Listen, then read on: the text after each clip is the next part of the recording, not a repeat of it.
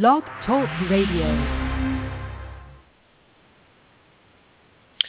Hello, everybody, and welcome to this edition of E-Radio. This is part 2 of the previous conversation I was having with the anarcho-capitalist Michael Shanklin. Do you prefer the term anarcho-capitalist or voluntarist? Is there a difference? Could you explain that to the audience? Yeah, well, to me, I don't really see as much of a difference.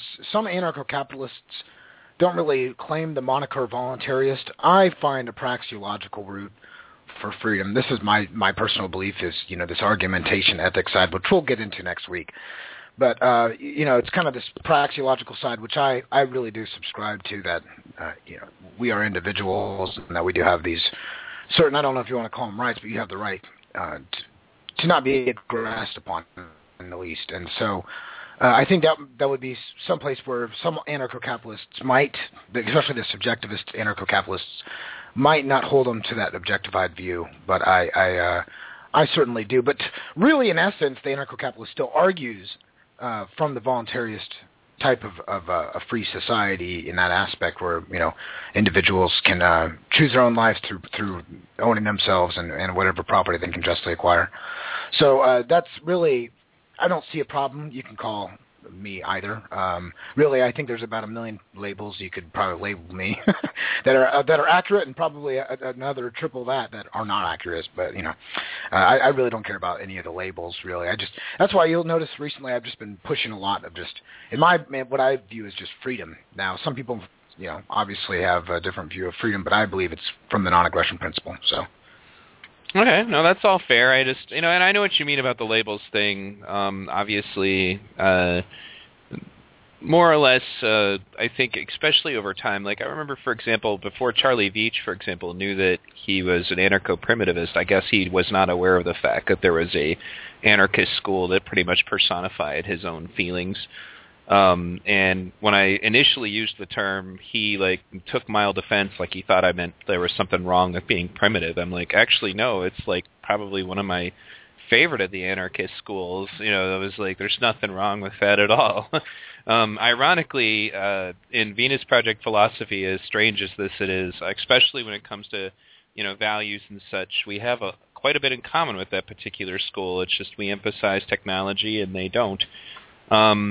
But that being said, I also can see where there's an issue with labels, and I'm confident that was something that we will probably end up talking about during the next segment, or provided we get everything out of the way that we want out of the way in this one.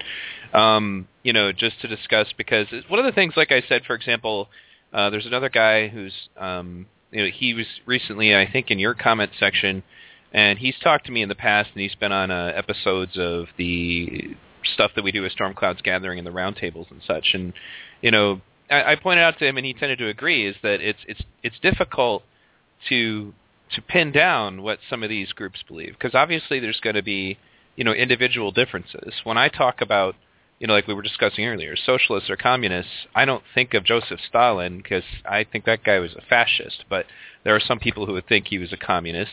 I had friends that I met at the Occupy movement who were very peaceful people, very freedom-loving people, who identified themselves as anarcho-socialists. So, well, I guess, no, I completely agree with you. I know where you're going with this. As far as the word, like communism, I guess when I really look at the word communism, the first thing that pops in my head is communal property, so that there's like a commune. That's really the first thing that pops in my head. I guess when people think of capitalism, the first thing that they think of is probably money. But really, once you start digging into both philosophies, there's things that are obviously deeper, like with capitalism, it usually, to at least what I believe is true laissez-faire capitalism, requires the non-aggression principle. And a communist would argue from different tenets. Now, I have not been able to necessarily pinpoint any one benchmark other than a claim to try to be as equal as possible, but even economically. Whereas I don't think that's really feasible on a larger level. I just think that we can get closer, and I think that a market economy that's open, that basically when trade's available and people aren't stopped from doing things, that they're going to obviously try to seek their own best interest and build up the economy that way. And see, this kind of leaves us off. What do you want to jump into where we're at? Well, yeah, I think we should probably. Go ahead. I was kind of going back and forth a little bit with you on the issue of labels because I agree with that, and I think that it would help if we could use them. I guess would be to finish that part of this conversation. We get back to where we were. Is that if such things could be considered a tool for expressing oneself and not a straitjacket. Like it doesn't need to be, well, if you follow this, and this, then obviously you do that. I think actually that politics in particular, and ironically, this is also stuff that, one of my anarcho-socialist friends was talking about, was that, they make us believe, well, if you believe in this and this and this, then you must also therefore believe in this, and this, even if you don't. Like, for example, I've heard people call me a liberal, but I'm a pro-gun rights advocate, and I've been told, oh, well, if I'm pro-gun rights, then I must also therefore be against socialized medicine, or, like they make all these other assumptions. I'm like, what the hell does guns have to do with socialized medicine? And they're like, well, that's just what liberals do. And I'm like, so basically you're letting some other group of people dictate to you that if you are pro-gun rights, but that must therefore also be, anti-abortion, or you know what I'm talking about? How these social paradigms they create, they expect that therefore you must be this, and this. You run into it all the time, like I'm sure you've run into it as well, obviously, because you advocate a stateless approach to capitalism.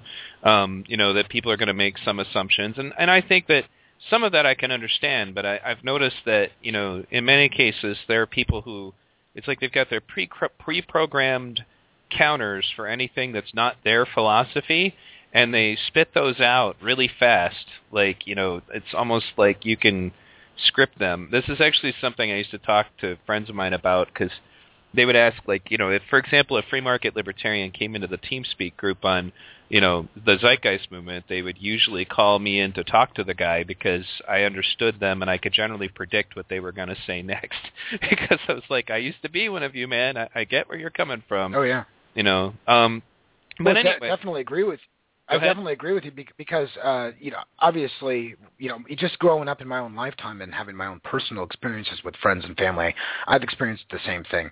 Where there's people who, when they claim usually to democracy, or when they think of a person who's a Democrat or something like that, or a person who's a Republican, they automatically assume the Republican must be anti-abortion, pro-war, or anti-tax, and that the person on the left. Obviously there are these characteristics of maybe the party platforms.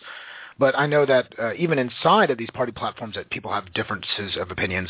Just imagine outside of them, So, yeah, it's obvious, people like Zeitgeist and the Venus Project and anarcho-capitalism, we're never talked about in most public or private schools, either one. Sure. And so in most cases, people just don't have that perspective. They just kind of see what the politicians are yelling out to them every few years, and that's really the only answer I can give, other than the education system just doesn't really educate them on any of this stuff. Or it'd be nice if we had a month on on all kinds of different ideologies, right? But usually they don't do that. Not even for adults in many cases. You have to go to extremely advanced classes for that type of stuff. And I can understand. You're trying to specialize in what you want to do, but obviously there's a lot of people who just don't understand or haven't heard any of the stuff we're going to be talking about for the next, last week or the next 3 weeks. So, well, for sure, and that's, I think, I remember said something about that on Facebook, and that's another thing, ironically, once again, an anarcho-socialist pointed out to me, is that that's really to the best interests of the top-tier people, the ones that run everything, that we are spending so much time fighting each other. Because at that point, and that's like, I'll give you an example, and I talked to Stefan Molyneux about this, and he agreed. Like, I used to be on this Facebook group for anarchists, and I finally just left it. Not because I didn't find any value in it ever, but because it was always the anarcho-communists versus the anarcho-capitalists versus the anarcho-primitive, and all they did was just attack each other, like, about which one of them was better. And that's, and that was something I've said frequently, is that, in fact, even early on in my radio days, I said it's funny that we spend so much time fighting about this stuff, because, like, the Ron Paul people were very purist, for example. You couldn't really talk about other people. Like, they didn't want to hear about Mike Gravel. They didn't want to hear about Dennis Kucinich or, perhaps anybody that might be considered left-leaning. And I said, I think that the elite, if they do in fact have an agenda, are going to be the ones laughing at all of us when we're all in the same FEMA camps. And you're going to be thinking, man, I'm so glad I invested so much energy in tearing down that Mike Gravel guy, and and instead of working with somebody who I may not agree with on everything, but I did agree with on several anti-corruption of the state issues, and I think that it certainly suits their agenda to see us all fighting each other. You see it also even within the the still statist but well-meaning groups like the Libertarian Party, the Constitution Party, and the Green Party are very, very nasty to each other most of the time. They're starting to work together, but it definitely is to the benefit of the people that like things the way they are, that all of us people who recognize that there could be a life without the state spend so much time jumping down each other's throats. So I guess my viewpoint at this point in my life is just to try to work with as many people as possible who in as many venues as possible. So I don't want to make anybody upset. I mean, there's times I was a little bit more militant back in some past days, and I'll still get passionate about things, right? Obviously. This means a lot to me. I mean, we're talking about life, death, and poverty and everything else like that. I mean, this is really serious stuff, and I take it with that grain of seriousness. But I try to keep as many people as close to me as possible, and just realize that as long as I can continue to try to make my points and what I'm thinking in the world, and other people can either debunk them or try to prove them right, that open discussion will continue to advance society, and as long as I can just do it peacefully with others, that's my 2 cents. Sure. All right. Well, that said, I think that's a good place to segue off of that side conversation. Go ahead and I guess resume your questions, and let's see if we can continue to bring about, as I said before, clarity. You don't have to agree with my answers, but I at least want people to understand our perspective. Yeah, awesome. So, well, obviously, if you guys watched the last week, we had just ended up talking about the economic calculation issue, and we were kind of hurrying through it. And it's a pretty big issue, really, in my book, because when I think of, let me kind of, for people who don't know what I was talking about last week, let me just summarize real quick in about 30 seconds. The economic calculation problem basically states that when we have a valuation like prices, and people talk about money and stuff like this, the reason we even have prices in the first place is so that we can see how everybody else in the economy, at least on kind of an equilibrium, not that you'll ever reach a perfect equilibrium, but that you'll have some kind of an idea of where of how valuable a good is, and maybe even how scarce it might be to somebody else. And that because of these subjective preferences that people hold, we can't read other people's minds. So and in my opinion, filling out surveys, and I think history's kind of taught us this, that filling out surveys it hasn't at least worked out as well as just people trading for gold or silver, or even in some cases FRNs, unfortunately. Not that I like the monopolization of the currency, but you know what I'm talking about. So money itself, and not that I think you can get rid of money, but because once you get rid of money, I think something else will just pop up in its place. But the thing is, how do we get these subjective preferences that we can't really quantify into a value? How can we get those into some kind of objective information to where people can kind of have a benchmark or a feedback system that's somewhat accurate?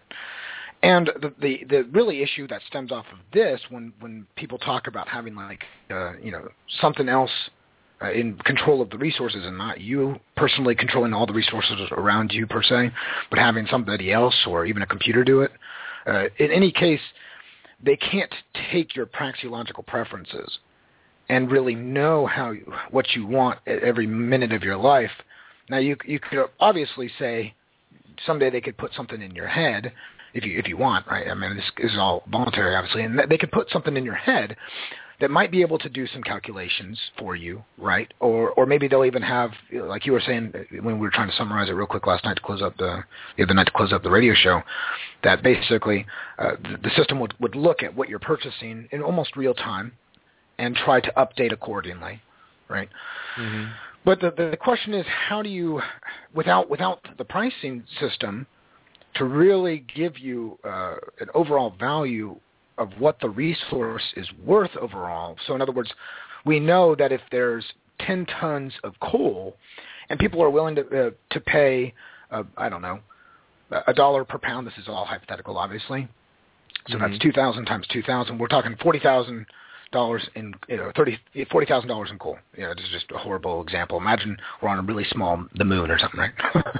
And so we have $40,000 in coal. And that's kind of what the market is telling us. Hey, we would like to have more coal, and if it goes up in value, it means that more people are demanding it, and maybe we should focus attention. The entrepreneurs take their capital, and this is all obviously risky because nobody knows the future because we don't have perfect information, and we can't, once again, read other people's minds. Some entrepreneurs might say, you know what, there's an increase of excess profits in this industry, and because of that, those excess profits won't be short-term, and they'll be pulled back down, down the road, as long as people can compete openly and freely, right? So that there's no restrictions to it. But with entrepreneurs there to even read off this objective information through the pricing signals, how do we get that subjective information from people's not only minds but also through their human action that usually they might not even think about, or something that's subconscious to them, or maybe they even do stuff that's what I would consider cognitive dissonance to their own belief structure. So in other words, somebody might say, well, I hate money, but they go and or use money every day, when technically they could just live on their own house and not use money and build solar panels and the rest of that. Not that the government's not going to try and tax them, but you know what I'm getting at.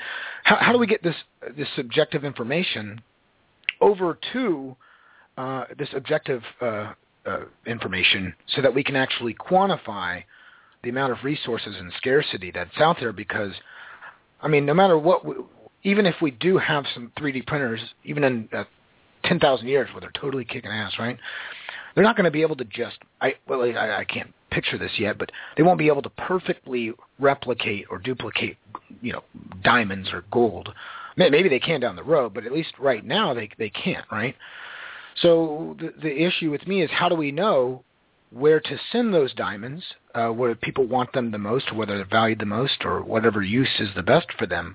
How do we have this without having really this subjective information relayed over into an objective format? Well, I'm actually very familiar with answering this question, and Brandy Hume from TVP Challenge also had to go through all of this with Jacob Spinney. I'm sure this isn't the first time you've heard the question, right? No, for sure, and I have no problem with going over the economic calculation problem more if you feel we need to. I had more information to give. I didn't expect us only to get to that in 15 minutes. I actually expected you to ask me that one first. But basically, I guess for the sake of the audience, which is another reason why I let you go through all of that, is so that the audience who has more background on it, because I've heard all of that and very familiar with it from when I was saying the same things when I was a free market libertarian. The first thing, just to kind of go over where we were at, there's the issue, obviously, when you talk about subjective values. Mises' comments in regards to a static state economy, regards to the idea that, and as I said earlier, a lot of the quote-unquote desires that we have that are difficult to quantify come, at least in my view, from artificial sources. And the first priority is getting everybody fed, getting everybody clothed, getting everybody shelter, the basic necessities. And after you've started there, things like 3D printers are, as we said earlier, are certainly coming into fruition. But there's also really nothing to stop people from building things for themselves, as necessary. If there's something that you're not getting through the distribution system, then you can take those resources and make use of them yourself. The 3D printing technology is something that, actually was starting to come into, the conversation only recently, But before that, even if it just comes down to people, building things that they want that are not being offered, maybe, like, for example, people always ask about drugs, like, can I have my marijuana?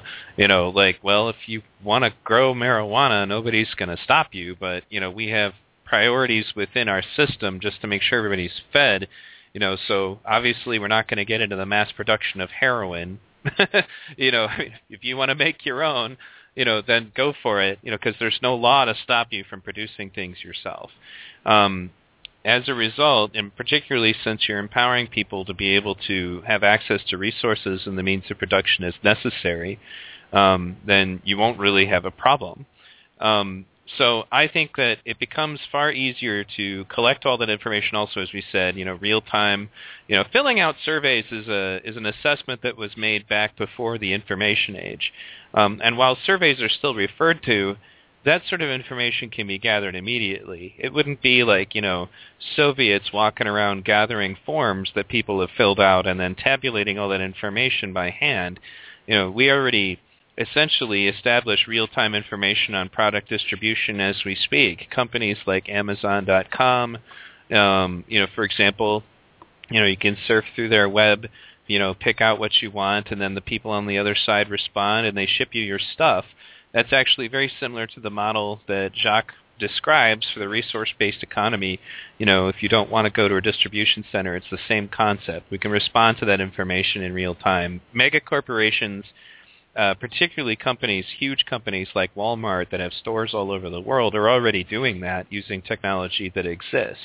The major difference is that the profit motive isn't involved anymore, and you don't have people that are asking for things that are only going to be important to them for 5 minutes because they're a novelty, or a fashion or something like that. You look at it nowadays because the fashion industry in particular, and the novel and just the novelty industries, people still to this day, when they finally get around to snapping out of the spell that they've been put in, make fun of the clothes that they used to wear, make fun of the stuff that used to be important to them, because at that point they're thinking with their own heads, and the constant barrage of you need this thing to be considered a viable human being is no longer present, and that's when people snap out of it and go, why the hell did I go crazy for those parachute pants in the 80s? I don't get it. You see the same thing also, for example, in my own children, and I've mentioned this in many V Radio episodes, I don't let them watch advertising, and I've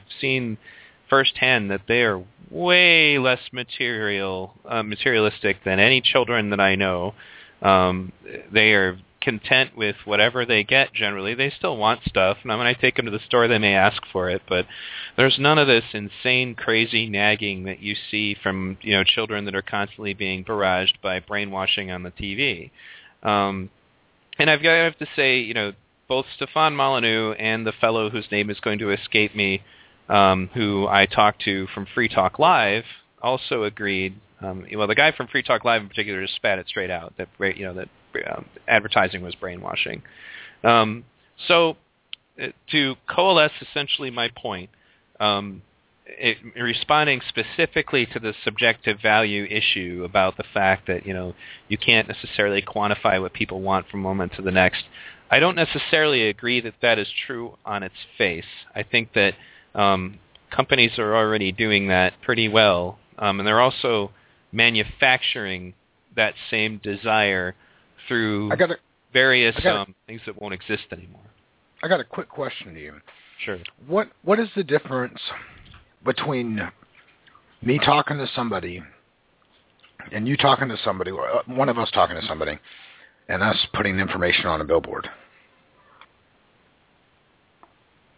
I'm not really sure I understand the premise of the question. You were saying that advertising is brainwashing, but I guess, in my opinion, that's a kind of a subjective value. Like, you could say that about any form of communication. You see what I'm saying? Anything can be considered propaganda or brainwashing. You see where I'm getting at? So somebody else could think we're brainwashing people right now. You see what I'm saying? They could just label us that. And maybe from a subjective viewpoint, in their heart, they might feel they're correct. But to us, we think we're just speaking the truth, right? Okay, now that I understand the premise, let me go ahead and answer you. There is a huge quantity of information that goes into studying how to be good at advertising. There's a reason why people hire advertising firms. There's a reason why people who work in advertising firms have to go to school to be qualified to be good at it.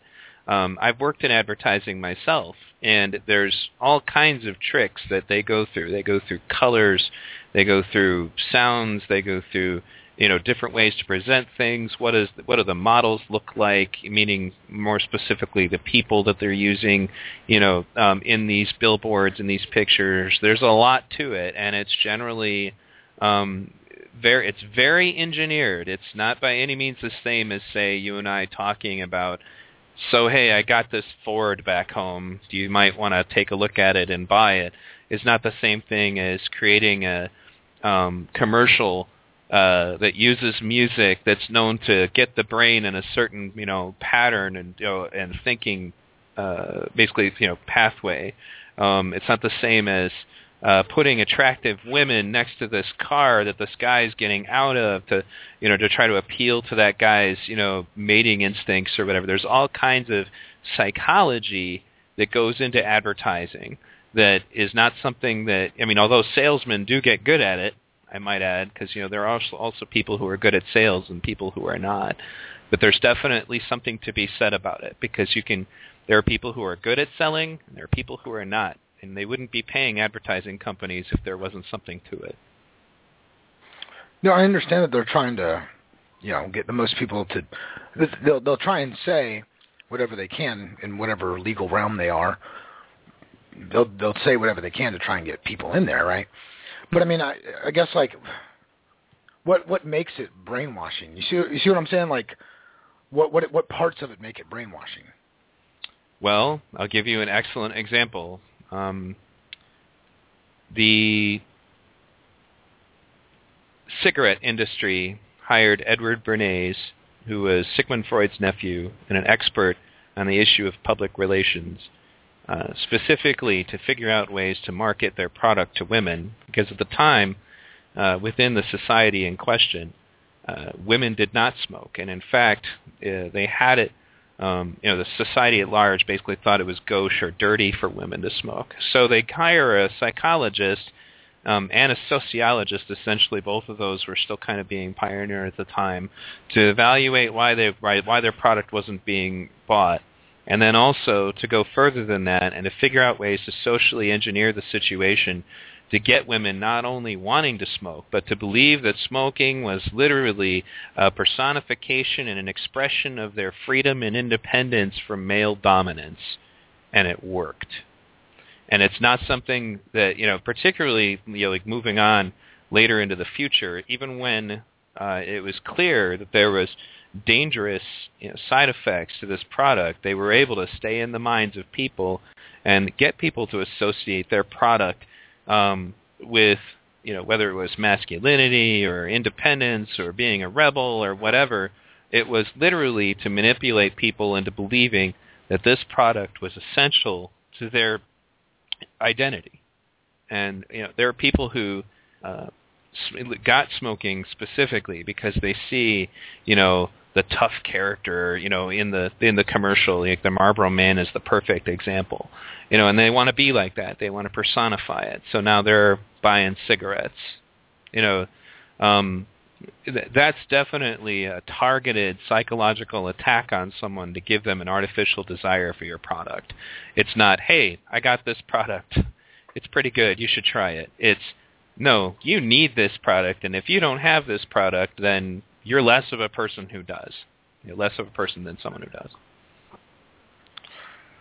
Okay. Well, I guess, I usually try and see companies trying to build up other people, not say that they're going to be less. Maybe obviously we're going to be less if whatever we don't have, something of, we're going to be less without it, just from an economical or intangible perspective. But I guess to me, like, what makes it so that we're not brainwashing people and saying, well, if you don't do anarcho-capitalism or zeitgeistism, you see what I'm like? What makes it so that we're not brainwashing people?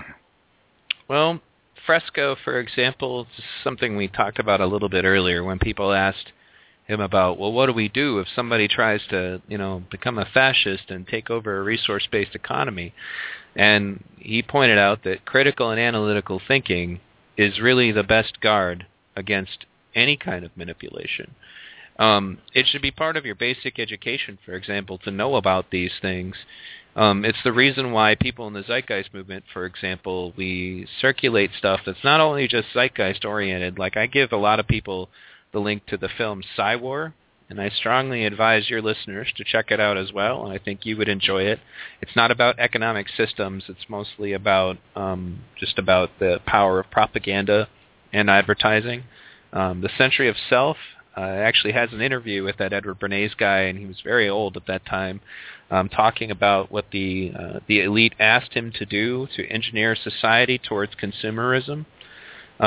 If you know and understand these things, and if you're teaching people specifically to inoculate themselves or protect themselves from it, then at that point, you're doing a service to mankind as a whole. It shouldn't, and nobody, and that it comes back also to those understanding and spreading knowledge of the logical fallacies, particularly appeal to fear, appeal to mockery, the various ways that people are manipulated in a conversation to not think rationally any further. Spreading that kind of information is how you protect people. And I know the Zeitgeist movement spreads that information. I don't know.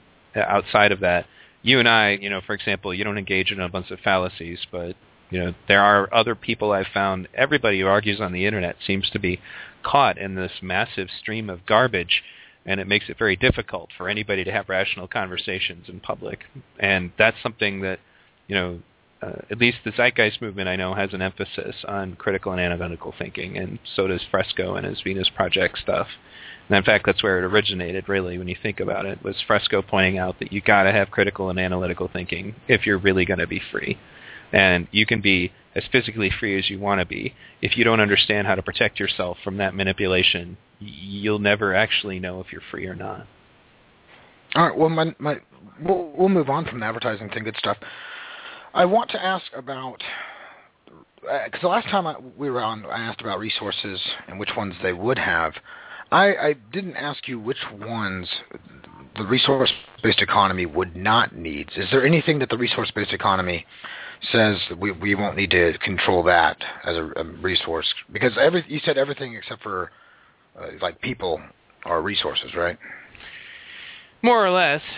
As far as controlling it, it more has to do with monitoring it, because there really isn't, at least, once again, as I said to you earlier, you're talking about phases.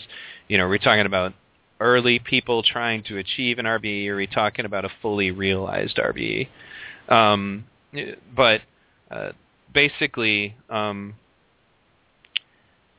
when it comes down to it, it's more about making all of mankind conscious of the amount of resources that are present, that are left, looking into any shortages that are there, and if there's resources that are needed for life-threatening issues, then obviously we move towards getting those resources to be utilized for that purpose.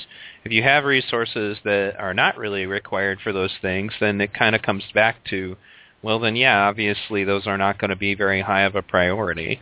But even then, it's not just really about, grabbing, say, all the resources on the planet and then keeping them under a strict rationing, in so much as it is saying that we as a species need to evolve beyond the idea that there's resources here that belong to some people and not to others, and move instead on, hey, we're all in this together, now we need to figure out how we're going to get through this and move forward and make sure that everybody has the best quality life possible.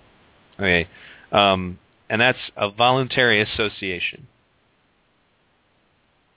Right, I understand it's voluntary.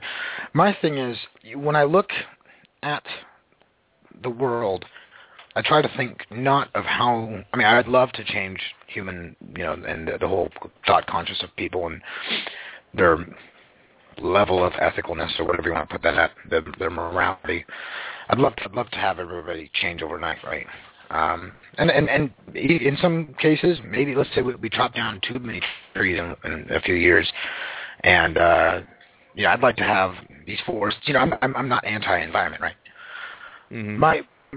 My thing is, it seems like there's a double narrative that I think a lot of my voluntarist friends seem to catch on, that they try to go on Zeitgeist and ask me about. And it's that there's a push for making stuff with the best quality materials, but there's also a focus on conservation. But don't those two go together or go against each other? So in other words, how can you conserve when you're trying to make the best table and you have to use some diamonds? You see what I'm saying? This, I think, comes back. It's such a big umbrella because it comes back to the economic calculation problem too, of saying, well, how do we know how many people value the iron inside of the desk? Because not everybody's going to want to go research how to make a microwave, right? Or how to go the best way to make, I don't know, even a house or a car or whatever flying machine we have at the time. So they're not going to know that graphite isn't as strong as some other kind of boron steel, right? Which is like 4 times stronger than the other steel. It's the new safety thing that came out with all the new cars. So if we don't have these factors of production valued, and people aren't going to obviously be able to research every single thing out there, how will even the computer? There's no way for the computer to even know what is valued at what. Even if people are voting, they're not really knowing what's the most efficient means of steel.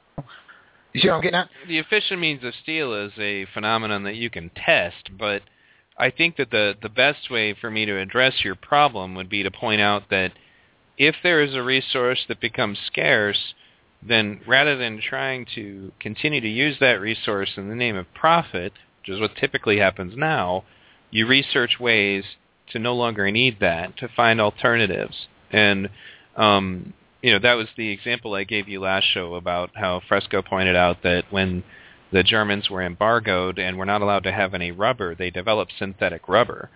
And that's how you get around issues like that as they come up. If you need to produce an item and you think, for example, that, like you're using iron, like let's just say iron's good for tables for some reason. I don't know if it is or not, but just for the sake of discussion, and we seem to be using too much, or we're running into a shortage of that particular material, then we try to, we synthetically, seek to reproduce that material or find an alternative. Just, move on from there. Well, I mean, but my thing is, how will you even know that the coal, or maybe there's something other that's cleaner? We'll call it Material 2.0 or something like that.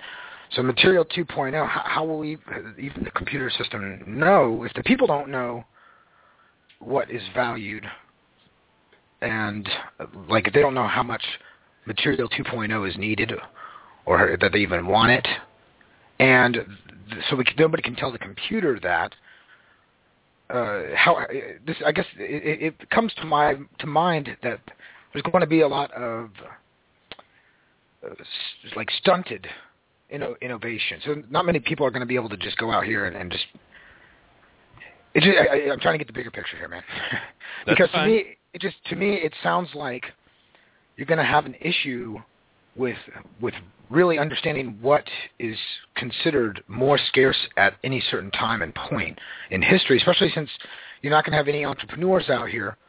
So like today, you have maybe like 10,000 people really at the top who are saying, well, I need to push steel over this much, or we don't need to drill in this drill right now because we only had sold this many cars, or this many people bought steel from us, because there's millions of different people buying steel from them, every year, different companies and stuff like this, different industries. So they all need steel, but we have at least a valuation, once again, because the pricing system showed a trade in between people, and that trade, there'd be no exchanges in this society, in a resource-based economy. So how would you value any of the components like Material 2.0?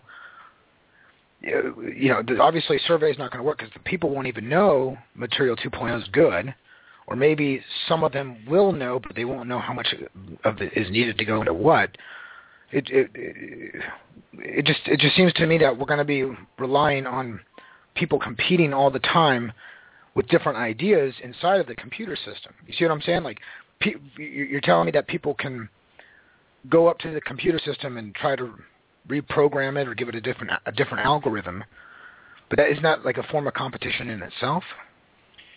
I'm doing my best to try to coalesce your question, but overall, let me see if I can get this straight. As far as competition, the competition ends when somebody proves that their use of the resources is more efficient than the other person's idea. But do you think that's ever, like, static? Do I think that that's... Isn't that time relevant? Because, like, maybe we could have a better use for it in 5 years, or maybe even in 1 year, maybe even in 5 minutes. So how do we know, like, how long does that mandate go on for? That you have to, you know, that, like, maybe is it 12 hours that we use the steel this way? If for some reason science discovers a better use for it, then you move on to what is proven to be better. I think that part of the problem, though, with your question is that that's why I said I'm trying to coalesce exactly what you're asking, is that the parameters of the question itself seem to be moving around a lot. So I'm doing my best to even get the scenario you're giving me, because the parameters of that scenario are not clear to me. Well, without perfect information, we don't know what people, like, their preferences could change from one day to the next. But without perfect information, we really don't know what the best resource, the use of a resource is for tomorrow, right? Define what you think perfect information is. Perfect information is just knowing everything, so that you know everything. Because we're going to always have scarcity information. We'll never be able to know how many grains of sand are on the beach in the Pacific. Maybe we will be able to with a computer scanner, and it can dig a certain number deep. And even then, there's going to be some margin of error, I'm sure. But my point is that nobody knows what the best use of a resource is without people in the society trading those goods and giving some kind of, you know, turning their preferences that are in their head into a value that you can see, and that facilitates the scarcity of the resource. So, like, if there's a lot of people who want trees, well, the price goes up, and people stop buying trees, and then they find an alternative or a substitute, kind of like what you're saying would happen, you know, creating synthetic rubber.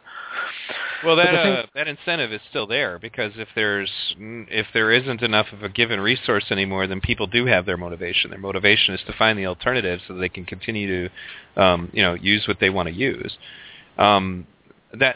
Basically, in some of these cases, it's not really that different. You don't have to reinvent the rule on reinvent the wheel for every aspect of resource allocation. But if you run out of a given thing, then the motivation is still there to replace it. That's why I said I actually think that you brought up the examples of entrepreneurs. I mean, as I brought up also in the last broadcast, the price mechanism by no means efficiently fixes what you're talking about. It just means that there's a system for people to kind of compete over it and fight over it, but you still end up with large pockets of people that it's not even necessarily the goal of the system itself to see to it are taken care of. That I would have to say is a major difference, because in a market system, it's going to come down to who has the purchasing power, is the determiner as far as to who gets what. In a resource-based economy, if there's a scarcity, then we basically treat it like a threat, to mankind in general, and then we move to overcome that scarcity. There's two different differences in approach, and the motivation is there. It's why I had you watch that Drive video, and you've already seen it. Just for natural reasons of wanting to explore or better your skills in something, but also just, in the fact that I need that thing, and there currently is not enough of the resource necessary to make it, so I'm going to start researching an alternative. All right. Well, we're talking about the scientific method. I hear that a lot from RBEs. And I'm curious, do you think that people in their daily lives don't try to use the scientific method for resource allocation already? No. Like when I am here and I'm not just dumping food down the drain or throwing it away in the trash can, it's because I'm better off not doing that. You see what I'm saying? So I usually people tend to try to want to, at least for what they perceive, they think that they're going to be better off when they do an action, usually. Maybe not smoking and stuff like that, or even being lazy. They might even know that it's bad, but right then in the moment to them, it's worth it. So they at least at that minimal time have a perceived gain, or else they wouldn't do it. They just do the other thing that they thought was going to be more pleasurable or better for them, whatever they seek the most. The consumer culture actually is entirely fueled by the irrationality that they encourage within the consuming populace. That's the major difference. I mean, as far as like science and using the scientific method, I mean, I described to you, for example, the app that was literally, all it did was make your iPhone say that you were rich, and it did nothing else. And people spent $1,000 on that thing. You know, the $1,000 handbags and the $1,000 shoes. You know, scientifically, those are all obviously asinine. But because of the social stratification element in our society that consumerism, you know, it basically encourages, you end up with all kinds of irrational purchases that people do all the time, solely because of the basically socially engineered sociological rewards that people are given. Oh, did you see that guy driving that Ferrari? You know, all of a sudden women are responding to him because they've been conditioned to respond to wealth as being, you know, a personification of, benefit for themselves, et cetera, et cetera. And that's, I would say, is the major difference. I mean, if you had people honestly using the scientific method in their day-to-day consumer decisions, companies that, you know, practice environmentally unsound practices would already be going out of business, and they're not. You know, do you think that most rich people today do so to purposely got rich just to be rich and flaunt it, or do you think they did it to have a better life and to have an easier life and to have less stress in their life?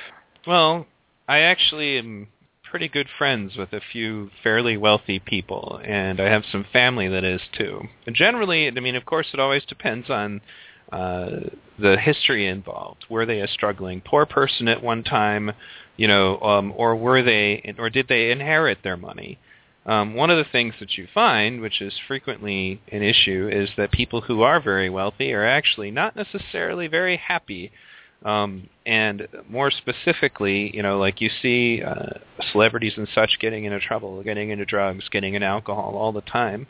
And I've seen rags to riches wealth people who generally did everything that was demanded of them. They went and got their expensive college loans and then went to school and then worked really hard, get say to around the middle age, and then they're not happy. Like, the payoff is not there. They bought all the stuff, but they're still actually not very fulfilled. In many cases, they become very bitter, and they usually end up taking it out on their children. At least that's the thing that I've seen frequently. I can think of a couple of people specifically that come to mind that obviously I'm not going to name on this radio show, but people in my personal life that I've watched go from, you know, very poor to suddenly, you know, very rich because they worked really hard the whole way. And yeah, they do, you know, have a nicer house, and, you know, they probably have a little bit more financial security. But what ends up happening is they start blowing their money on bullshit all the time because they're expecting that, you know, because you can get a temporary high, for example, from buying these consumer goods. You can get a temporary high from buying the junk. You see it also in your children when they buy stuff that was so heavily advertised to them. They play with it for 5 minutes, and then they dump it, and then they move on to something else. You know, that pattern is established at a very young age. When you watch the documentary Consuming Kids, they teach that the whole shebang pretty well. So to answer your question, at least on those kinds of people, I think that consumerism essentially reminds me an awful lot of heroin, because, you know, the dealers get you in and they get you addicted, and then as you're basically watching your life disappear because you're forever caught in the cycle of consumption and working for more money to then in turn consume more junk, you're finally getting to the end of the road and you're like, I don't really actually feel much better than I did before. And they tend to try to feed that addiction with still more heroin or still more consumption, as the case may be. People who already had wealth, is another category. Generally, in fact, you know, many of the kids who inherit, you find that have all kinds of emotional problems. Because they, too, have basically been given kind of an artificial idea.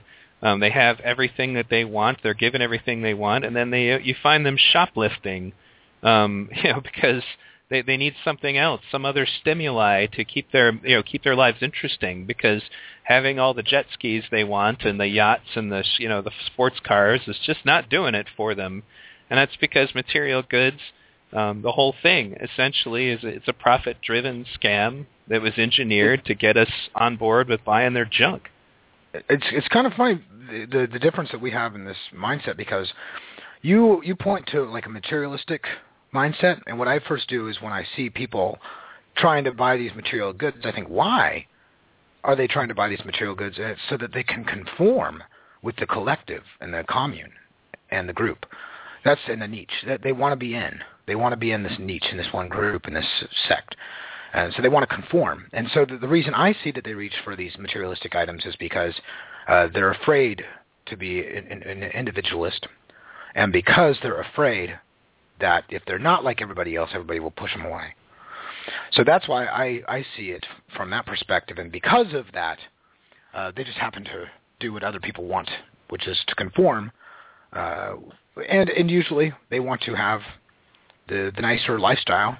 And so it just happens to be that they naturally levitate towards this way of trying to build more wealth so that they can just enjoy life more.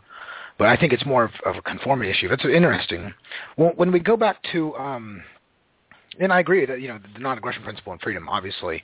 Well, real quickly, just let me comment a little bit on conformity. Go ahead. I absolutely agree with that, and I brought that up in my social control presentation. I don't know if you watched that or not, the Z-Day 2013. But I think that the same people that are involved with consumerism are absolutely plugged into conformity and absolutely use it for their profits. Absolutely. That's why we have kids who are making fun of kids because they can't afford Guess jeans and are just wearing Wrangler jeans, and treat those kids like they're lesser or inferior. I absolutely think that's socially engineered, no question. From childhood on, I think that people who want to sell you junk are very good at plugging that into the sociology of a given society. Right. Well, I guess what I'm trying to get at is, and we can maybe move this part of the discussion over to my segment next week, sure. But a free society, obviously people are going to be able to do whatever they want, and that means things we sometimes disagree with. And I guess that would mean zeitgeist too. Not that zeitgeist. Maybe the culture will continue on. Maybe it's I don't know. I'm just bringing up the hypothetical idea that even inside of zeitgeist, people still might have some sort of fashion or something like that. Anyway, not that it's so neatly packaged and focused towards a certain thing that somebody's trying to sell, but just the whole idea of fashion itself. I would think that people wouldn't just want to conform overall in general for everything. They'd want to stand out. People have mohawks and stuff, and I'm sure you agree with that. But when we look over at the actual allocations, once again, of the resources, so let's say we get to the point where we have like 5 different scientists. We kind of went over this last time, and then they finally come to a conclusion on one thing. Let's say they actually do come to a conclusion on one thing, and so they implement it. How long until you can reuse the scientific method to change it, that time period? You see what I'm saying? So how much time is there necessary for something to be implemented? So let's say they say, well, you know what? This time we're going to go with diamonds to be used in these tables in this manner, and for these screws so that they'll never break or something like that, right? So how long until innovation comes along and the computers build something new that they stop to look at a different way of doing something? I would say that they'll start looking at it immediately, because you're always trying to forever improve the situation. Obviously, you have to utilize a little common sense on implementation. For example, it's also like when it comes to designs, this is another very important issue of products that the RBE would produce, is that they have to be easily upgradable. They have to be, there's a term for it, I'm going to say modular, I believe, might be the term. But basically, for example, if you have a cell phone case, and then and then you design a better cell phone chip, then the old cell phone can accept the old chip. You take out the pieces as they're upgraded, and you upgrade them easily. You see some of that with personal computers. Like obviously, you can put in a new video card and things like that, but you also see the planned obsolescence that gets put into that in our current paradigm that wouldn't exist in an RBE. is that, for example, I wanted to upgrade my previous computer. The motherboard was not, basically was designed in such a way that it wasn't compatible with, as in you literally could not physically install some of the components that came out that were better. And in order for me to upgrade it, I had to get stuff that, of course, the market stopped producing. As compared to that, you could put as a factor into your designs that every single component is removable and replaceable as it goes on. And then eventually, every now and then, obviously, we're going to get to a point where we're going to have to start over, but as in, start over with a new product, but that can all be evaluated rationally and scientifically and then pursued. I don't think it's going to happen anywhere near as often, however, when you don't have a bunch of people who are conditioned to frequently feel that they need the new item. Because beyond planned obsolescence, advertising leads to perceived obsolescence, which is another term of basically just, I think that I need, the latest iPod, even though the one I have right now is just fine. But of course, I want to be able to go hang out with my friends and brag about my new iPod, so I go out and buy that one and throw the other one in a landfill. Yeah. Well, when they upgrade the phones, the first generation didn't have 4G, it didn't even have a camera. So every time that they go forward, the price of the phone usually stays about the same price, but they just keep adding features. And that's why now people can do face-to-face and enjoy family time.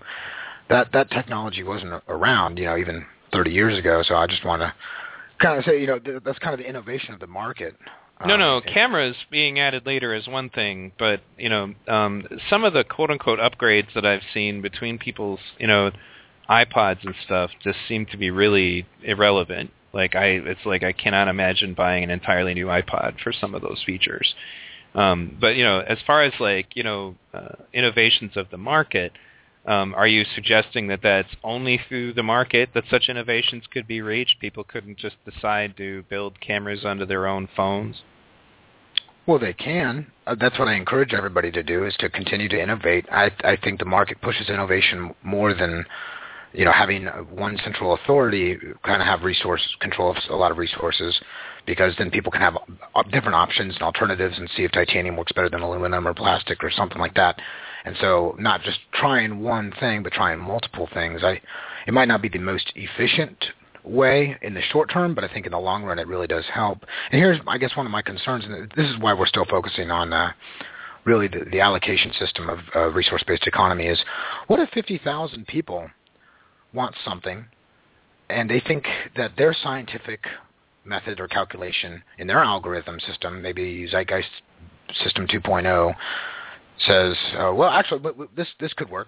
And then another 50,000 say, well, actually, this way actually works. And our scientific calculations, it seems to come out. This happens to be a physics thing, right? We don't know all about physics and every single equation out there. So there might be some confusion between computer algorithms. And so what would happen, we have these extensive, very difficult decisions to make here. And these algorithms that are here, and about the same amount of people on each side say that the scientific method shows that their way is the right way. What would happen? I believe I answered a question very similar to this in the last broadcast, and I actually don't think that science is a matter of opinion. You can't, if something is better than something else, then you can test its performance, rate its performance, and that's all mathematical. It doesn't come down to a question at that point. All right. So what do you think about argument? Have you ever heard of argumentation ethics? Define what you mean by argumentation ethics. Okay. Basically, it states that there's two options that we have in our course, in our day-to-day life, when I'm trying to communicate with somebody else. I can either try to talk to you, have a conversation, argumentation, whatever you want to word it as, discussion, or we can jump right into armed conflict, right?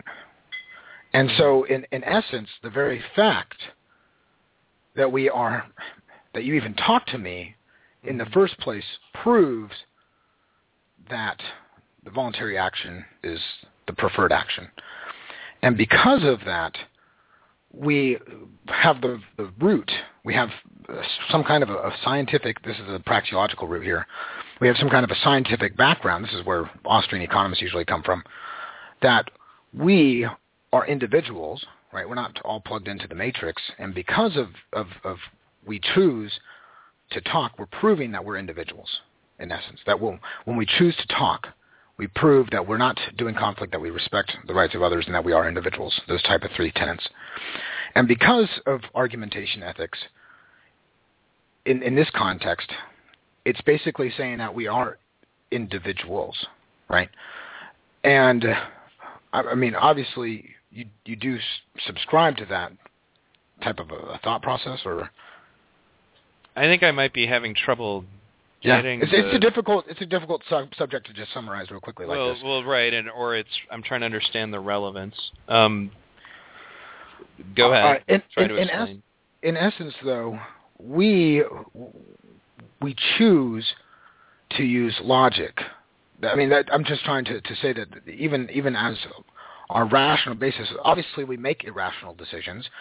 Somebody else can point out that I did something irrational. Now, to me, at the time, it might have been rational, right? But because of this, we have an objective valuation that individuals are individuals. We were talking. What were you just bringing up? You had just talked about something else. I'm trying to remember what it was that led me into that. Well, something can seem irrational, seem rational to somebody at a given time. It doesn't. Whether or not something is rational, however, is independent of what your ability to perceive if it's rational is or is not.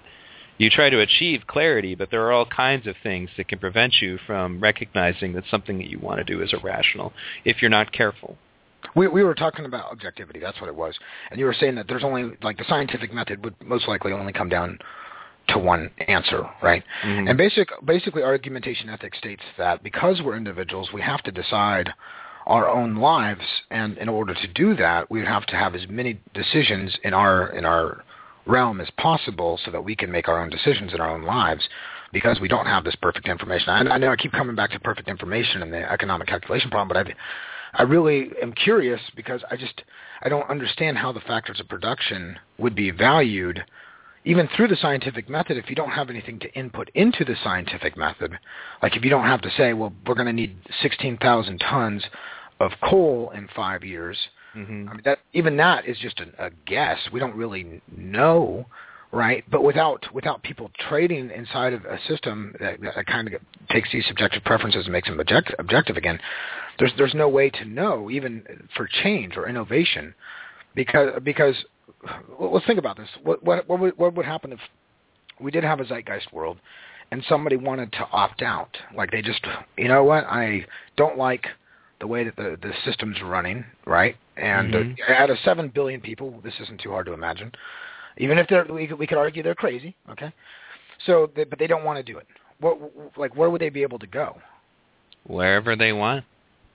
But if you're saying that we have the resources, we like all the resources would already be divvied up in the world. You see what I'm saying? Well, obviously, an efficient model doesn't use all of the resources that are currently active and available. But if you've ever looked at any of the designs that Fresco talks about, for example, about what he would ideally suggest given the information that he had at the time, a great portion of the planet is actually just left there untouched because he actually thinks we need to cultivate the biosphere just for the sake of humanity, well, every living organism on this planet's survival. There'd be plenty of places to go. I had to answer the same question with Charlie Veitch because he is an anarcho-primitivist, was asking me, like, what would we do with them? And I'm like, we wouldn't do anything with you. If you want to go live out there, go for it, and nobody's going to stop you. Because we don't do violence. I got you, but let's say that Zeitgeist does. The computer system says, well, actually, we need this land over here. We need that land over there to cultivate more corn and to grow everything. And so, just to allocate who can have which beach property at what time, right? Well, I like even in the year, because we can't just look at today. What about in the year 1 million? So there's going to be a lot more people all over the earth, and all the land's going to be taken over by Zeitgeist, most likely. Where would people who didn't want to be in Zeitgeist, is there even an escape route for them? Well, let me say, when you say the land that we need, the computer says the land that we need, are you suggesting, okay,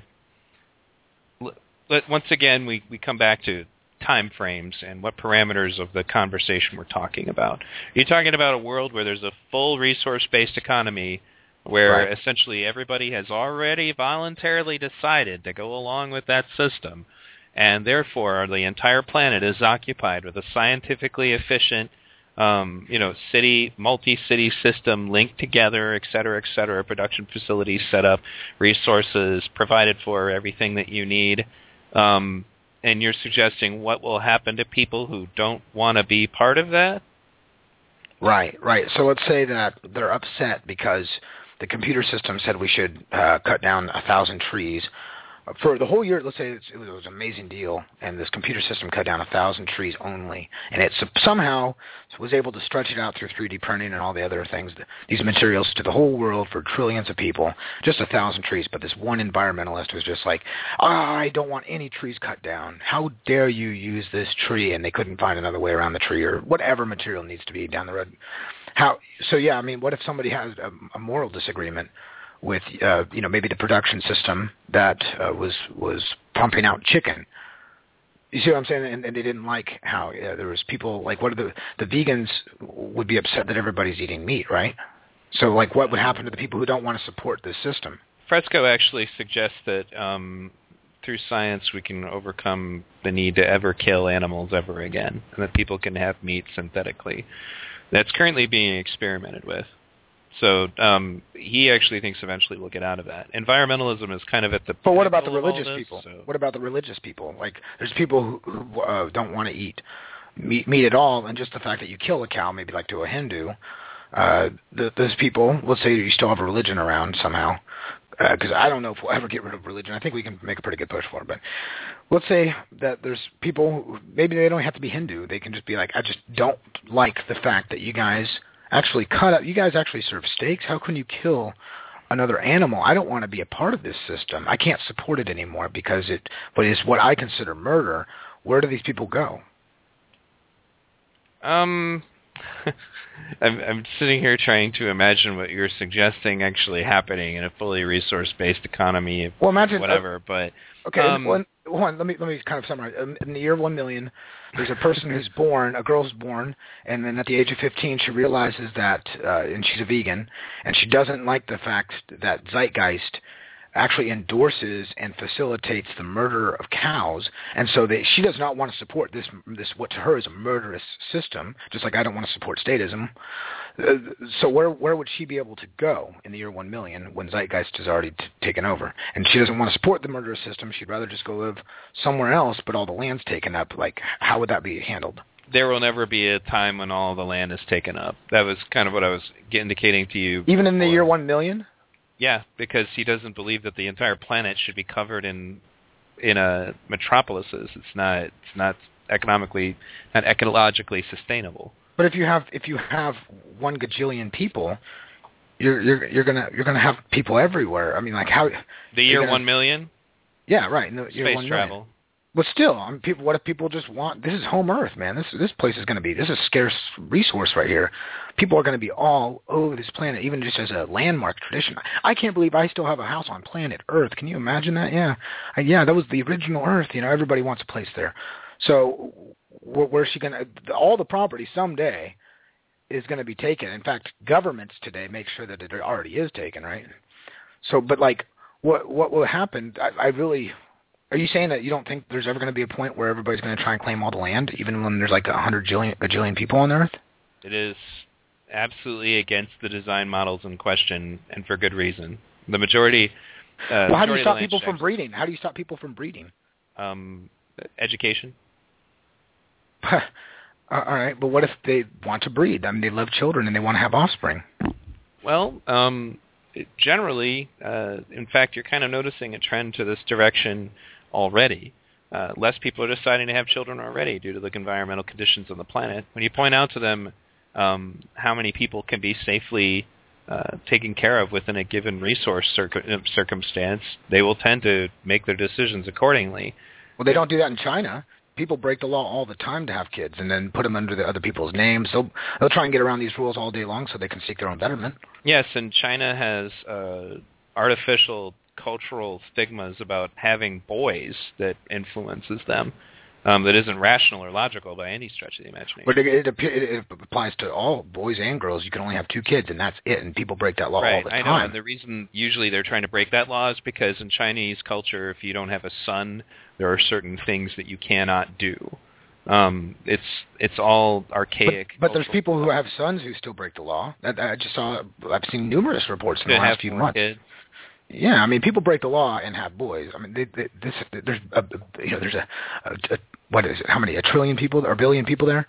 You're talking a lot of people, and there's a few people there that want to just continue having kids. What I'm saying is, you can educate all day long, but if people want to have kids, what's more important? Them having kids and seeking their own betterment, or them just like doing whatever the computer says. You see what I'm saying? There's going to be a conflict here. And what if, once again, we come back to the vegetarian? So what is the vegetarian who doesn't want to support the system that is maybe even efficiently producing meat? Obviously, before we can somehow have the synthetic system, maybe it doesn't come around for years, and there's this time in between. What's that vegetarian going to do when all the land's taken up?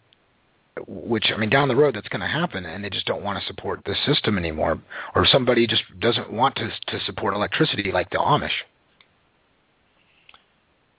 Actually, the Amish are free to go live any way they want, and Jacques Fresco brought up that example already. As far as, I guess, what I'm trying to get down here so that I can give you an answer is, as the conversation I'm finding as the two of us are talking, as the conversation is evolving, once again, the parameters of the scenario keep changing. The best answer I can give you, given where we've been going with this so far, is that whenever there's scarcity, we act to avoid that scarcity and overcome that scarcity through science. If somebody needs to go live somewhere, I have said to you that, I do not believe there's ever going to be a time when all land on the planet is occupied, because it's literally intrinsically not in any of Fresco's designs. That he actually wants the majority of the planet to be able to heal and go back to its natural state. I guess my point is, nobody really cares about Jacques Fresco's plans when they are looking at their own children. I mean, no offense to Jacques Fresco, unless he's saying, what they want to hear, they're going to do what they want. This is just the way the future is going to go. People are going to have kids. That's just my analysis, and I just think that there's no way that we could stop, even through educational efforts, people from having kids. Because why would we even need to stop the amount of growth if we could have systems that regenerate carbon dioxide back into oxygen, and we have no issues with that, and we can handle all the waste? Let's say we could vaporize it. Why would we want? What would there be a need to educate people on about depopulating? I don't understand. If it's not a threat to anybody, then what's the big deal? Why would we have to educate people about not having kids? You only educate people to the point where they understand that there's a threshold that would be a threat, and not to just them, but to anyone involved in that scenario. I've pointed out to you that the trends are showing that, especially in societies, because in many cases having large quantities of children is generally a direct response to environment. I have a bunch of children because I probably only expect 2 or 3 of them to survive, or I need them for labor if I'm a farmer, et cetera, et cetera. People don't just randomly decide to have children for no motivation. They may have a couple, obviously, just within their natural interactions. But I think that the idea of, what are we going to do with a surge of overpopulation? Let me give you a comparison then to what I think we would do as compared to what I've seen done so far. Okay, overpopulation, should it occur, as in if for some reason there's an irrational surge in population. Are you defining it first? Yeah, that's what I'm saying. Okay, go ahead. In the Venus Project Zeitgeist approach, science would then be used to try to find ways to curb any of the negative effects of overpopulation while encouraging people at the same time, hey, we've only got room for so many people here. Keep that in mind while you're having children. Okay. What I have seen in the rest of the system as it currently stands, and I mean, we can talk more about this, for example, in the anarcho-capitalist example or the current status capitalist system, is people who decide to have too many children and there isn't enough resources to take care of them currently are just left to die. That's what happened to the people in Africa when they overpopulate themselves. It's what happened in India when they overpopulated themselves. In a system where they're made to fight for their resources, it's just like, damn, man, tough luck. Our suggestion is try to fight the issue at the core by teaching people about the negative effects of overpopulation, overcoming irrational cultural and religious tendencies to overpopulate through education. That's where that comes in. And as science evolves, we have found that religion and cultural issues become weaker as time goes on, as people get more and more understandings of the actual phenomenon that affect their environment. They don't have to go out and be fruitful and multiply in the name of God after they understand, the irrationalness of that. Okay, so is it possible that there could be an overpopulation problem? I think it's not very likely, given the rest of the scenario as I've laid it out.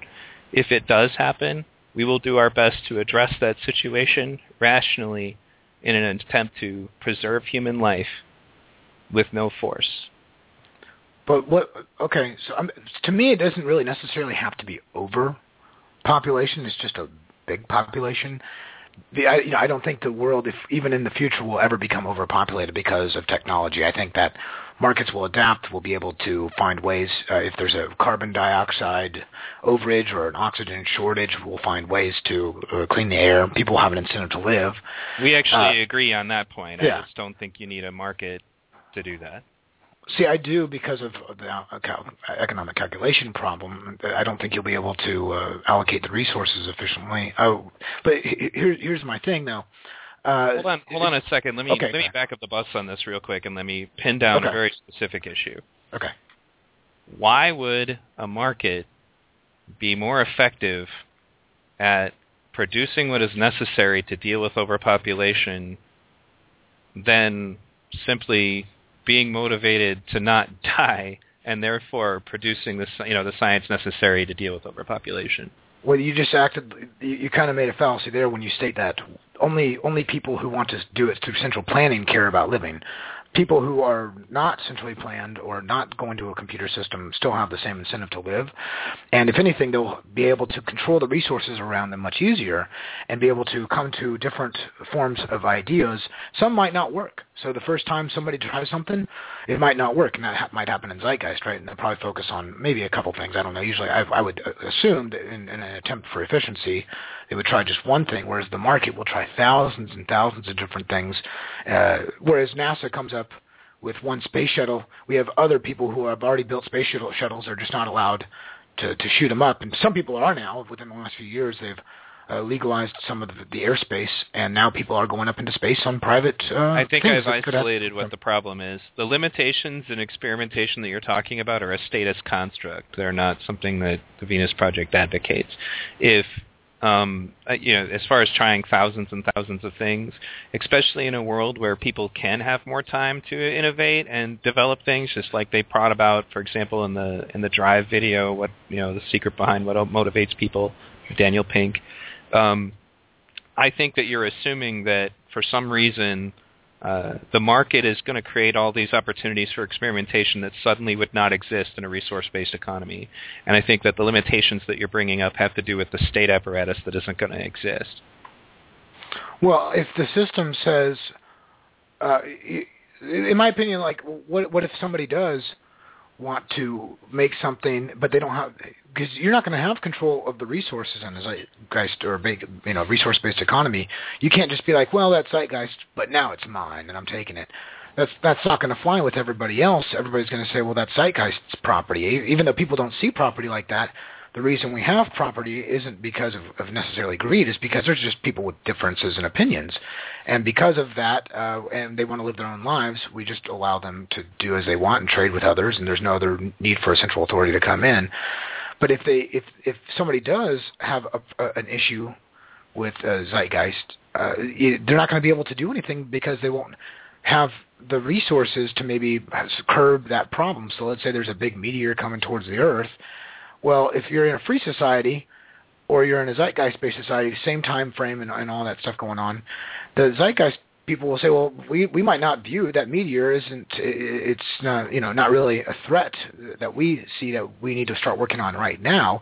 And you're saying, well, what if whoever programmed the computer is wrong, and that meteor is more of a problem than they're really saying, and we're going to be 2 hours behind the time where we can blow up the meteor before it hits the Earth.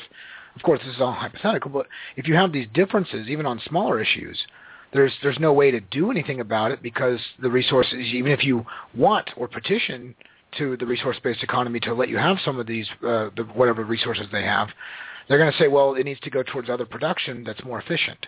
So you're not going to be able to control it, whereas in a free society, you could trade your car for it or your house and maybe get it yourself and get other 15 other investors together and say, listen, there's this meteor coming. We at least have the ability to control some of these resources now. Whereas in a total world of zeitgeist resource-based economy, the resources are technically controlled, which means they're owned, because you'd have to control something, you'd have to at least have some ideal of ownership involved.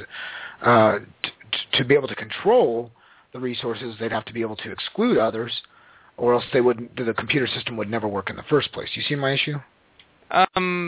I think that a lot of these examples that you're giving are highly dependent on extremely irrational behavior that I don't foresee happening. If it's possible, a lot of research, especially when it comes to prototypes and all of that, starts in the computer model phase. And computer models are verifiable, falsifiable, testable. And if you take your computer model further than that, and then you can move on to actually making physical prototypes. That's how the scientific method, when it comes to engineering, works. But you see my issue? There's still going to be, even if we don't want scarcity, nobody wants scarcity, right? I mean, I wish everybody could have whatever they wanted, really. In essence, that's the nicest thing, is everybody to have maximal happiness, right? I mean, that's why we live, is to enjoy life. I don't want people... Yeah. So my thing is, though, we're going to still have scarcity of some kind, right? Even if we have a voluntary society, I guess, in my opinion, a voluntary society like an anarcho-capitalist, to me, is just a little bit more grounded when they say that we can get really close to ending scarcity, but we'll never be able to end it. And I think that zeitgeist sometimes kind of makes the jump that we're going to be able to end scarcity, and then people have a disagreement of what scarcity is by definition, at least a post-scarcity world. So some people say, well, obviously we won't be able to have, 1 million jets for everybody to just go fly around, but you don't need that. But that's still scarcity. You see what I'm getting at here? I mean, the problem is that it's only the million jets is still scarcity because people can't have 1 million jets, but it kind of comes back down to, the fallacious notion that therefore means the entire system that we're proposing must be scrapped because people can't have 1 million jets. No. Yeah. Okay. Good. I'm glad we're not going down that road, because that's no. I'm not saying just because of that. I'm just trying to say that I would like if I heard somebody admit that we can never get rid of time scarcity. We can never get rid of property or land scarcity. So I mean, I just think it's really honest, and it would be easier for people to digest your stuff if you said really post scarcity isn't really post scarcity. It's just post what we feel is need scarcity. You see what I'm saying? Because you can never really have anything post-scarcity. So it really, I guess, irks me when I hear somebody talk about, like, we're going to be able to just have whatever we want. Because I understand a little better what you're trying to say now. Okay. All right. Well, let me address that. Did you watch the brief No Utopia clip? Doc Fresco that I linked a couple times? I've watched all the stuff, yeah. Okay. The No Utopia clip that's taken from Future by Design, just is him pointing out, he's like, there will be occasional problems. There's no question about that. What this is about is trying to utilize the scientific method to achieve rational solutions to problems. And doing that, science, for example, can't give you all the answers because all the answers are not currently achieved. That's the perfect information you were talking about. What science can do, however, is give you the best possible answer with the information that we have now. And that tends to lead to the best decisions. Especially when you're dealing with physical phenomenon.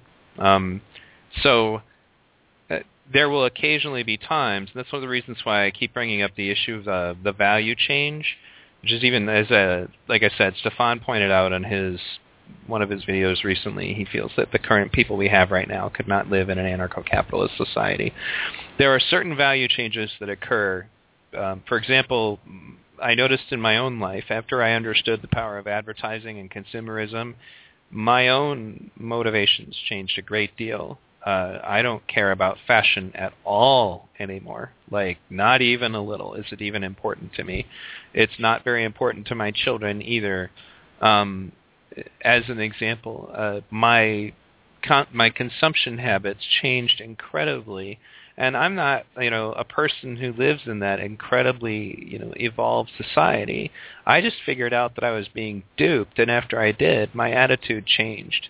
Those are the kinds of value changes that will come along with it. And some of the other examples that I've brought up, like an access-based economy, I think, is a term that another fellow from Community Planet brought up. Community Planet is an organization similar to ours in some respects. And, when you deal with, like, for example, when you study the city models, everybody doesn't have to own their own golf clubs, like I was bringing up the golf clubs earlier.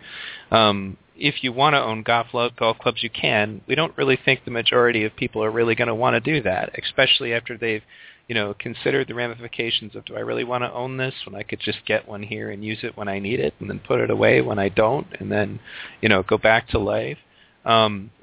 Attitudes about what it is that we own and what it is that we borrow will change a lot. A lot of it, one other personification that they bring up is production of things that could be utilized in such a way like we do already in public libraries.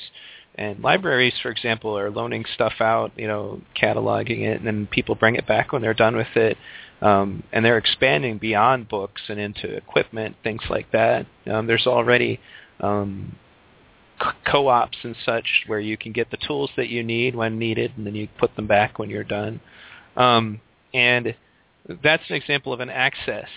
Having access to things, particularly things that you don't use all the time, is more important than personal ownership, especially if you're living in a society where, you're never going to have to worry about not having those things. And if for some reason they're not available, then the society seeks to replace them rather than seeking to capitalize on your need. That's, I think, at the focus when you're talking about, dealing with the issue of scarcity. There was another thing I was pointing out. It's like we're talking about, well, when will people clearly know what they want? Fresco brought up the example of Eskimos. If you ask an Eskimo what he wants, he only has a concept of what he's been exposed to within his physical environment. And as a result, he doesn't know that he might want a stainless steel refrigerator because he's never heard of one. Once you educate people as to what the resources and the society are capable of performing, then people will adjust accordingly. The other example that I would bring, and this is one of the reasons I went on that particular point about materialistic people who get to the pot of gold at the end of the rainbow and then for some reason still don't find that their lives are enriching, is I've also studied a different culture. One of my shows you guys can listen to if you go back to the archives is my interview with Tammy Strobel. She's part of the minimalist movement. They try to reduce all of their personal items down to 100 or less. And at first, I brought this up, for example, to Free Talk Live people, and the guy was like, well, wow, that's terrible. You have no wealth, et cetera, et cetera. And Tammy actually lives extremely happy, and she compares her life to what it was before when she was, basically basing her entire life in the consumption and acquisition of material goods instead to the acquiring and acquisition of experiences. She spends money on going places and doing things rather than on owning junk. As a result, her life is way less stress. She's very happy. In fact, before I interviewed her, I did another show that I think is the first one listed on my archives called Why Money and the Stuff You Buy With It Does Not Make You Happy. We currently live in a society that has essentially, as I said, when you watch The Century of Self, they take you through it step by step. This is how we were socially engineered to become extremely consumeristic within our society. When you get out of that, and particularly when you snap out of it, when you understand and the warning signs, that come to you, it's like, okay, somebody's trying to sell me something I don't need. You change. Your priorities change. what you spend your time on changes. What you're willing to spend your money on in the current society changes. And I think that people will change, especially when beyond just the issue of them realizing that they're actually shackled to their stuff rather than it being theirs, is also just the realization of what's, going to be beneficial to the survival of everybody who lives on this planet. All right. So let's say that there's a certain amount of, this is actually a question that Robert Kruger had. He wants me to ask you if there's a majority of beef eaters, and they'll want something like prime rib or premium cuts and fillets. Very few will obviously ask for like the cheeks or the tripe or any of the poorer parts, right? The less tasty and uncut or unwanted cut leftovers. And so there's going to be this massive quantity that's left over. Isn't that considered waste? And how are we going to handle that? So say resource-based economy takes over tomorrow. What's going to happen with all the excess from like all the guts and stuff that people don't want to eat and that won't be used in other stuff? Well, I'm sorry. I'm so sorry. Let me finish up real quick. Go ahead. I'm sorry.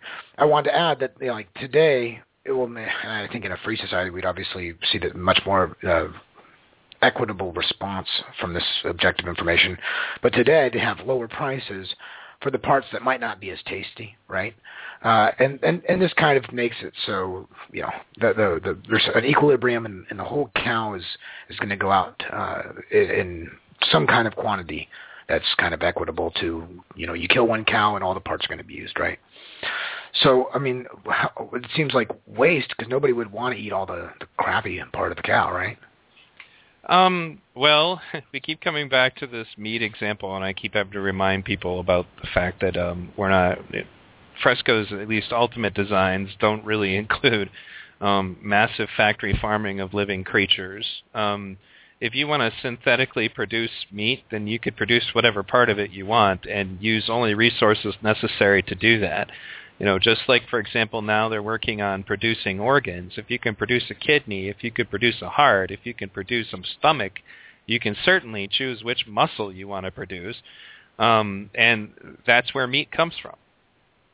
There is no waste at that point. I'm not producing the entire cow up to and including all of the parts that I don't need. I'm producing exactly what I want, which is the portion utilized for bacon or steak or whatever.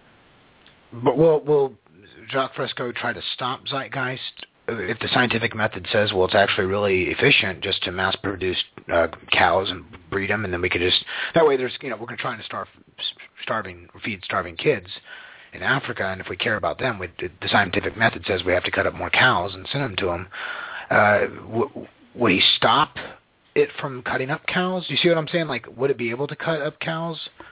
I know it's not part of his thing, but what if people do want that, and then they have enough engineers that they sway through lobbying to the computer system? Lobbying?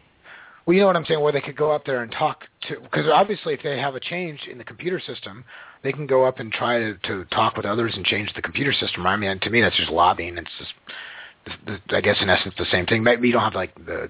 I'm sorry. I guess when I hear the word lobbying, I usually think of bribery. Oh, okay. Right. I'm just talking. What are you going to bribe somebody with who doesn't need anything? Right. Right. And that is a state, thing. That's sure. None of us support, but you see what I'm getting at here is that. Do you see where I'm coming from? I believe I understand where you're coming from, but we keep coming back to the computer in all of your examples giving us an irrational answer that we're then supposed to go with. I should probably explain a little bit about the computer, too, because I see that in the comment section constantly as people think that the computer's in charge or something like it's HAL 9000 directing what you're doing on the ship, and that's not the case.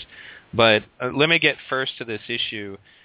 You're suggesting that perhaps the irrational answer to solving Africa's hunger problem is going to be mass-producing cows, and there might be waste.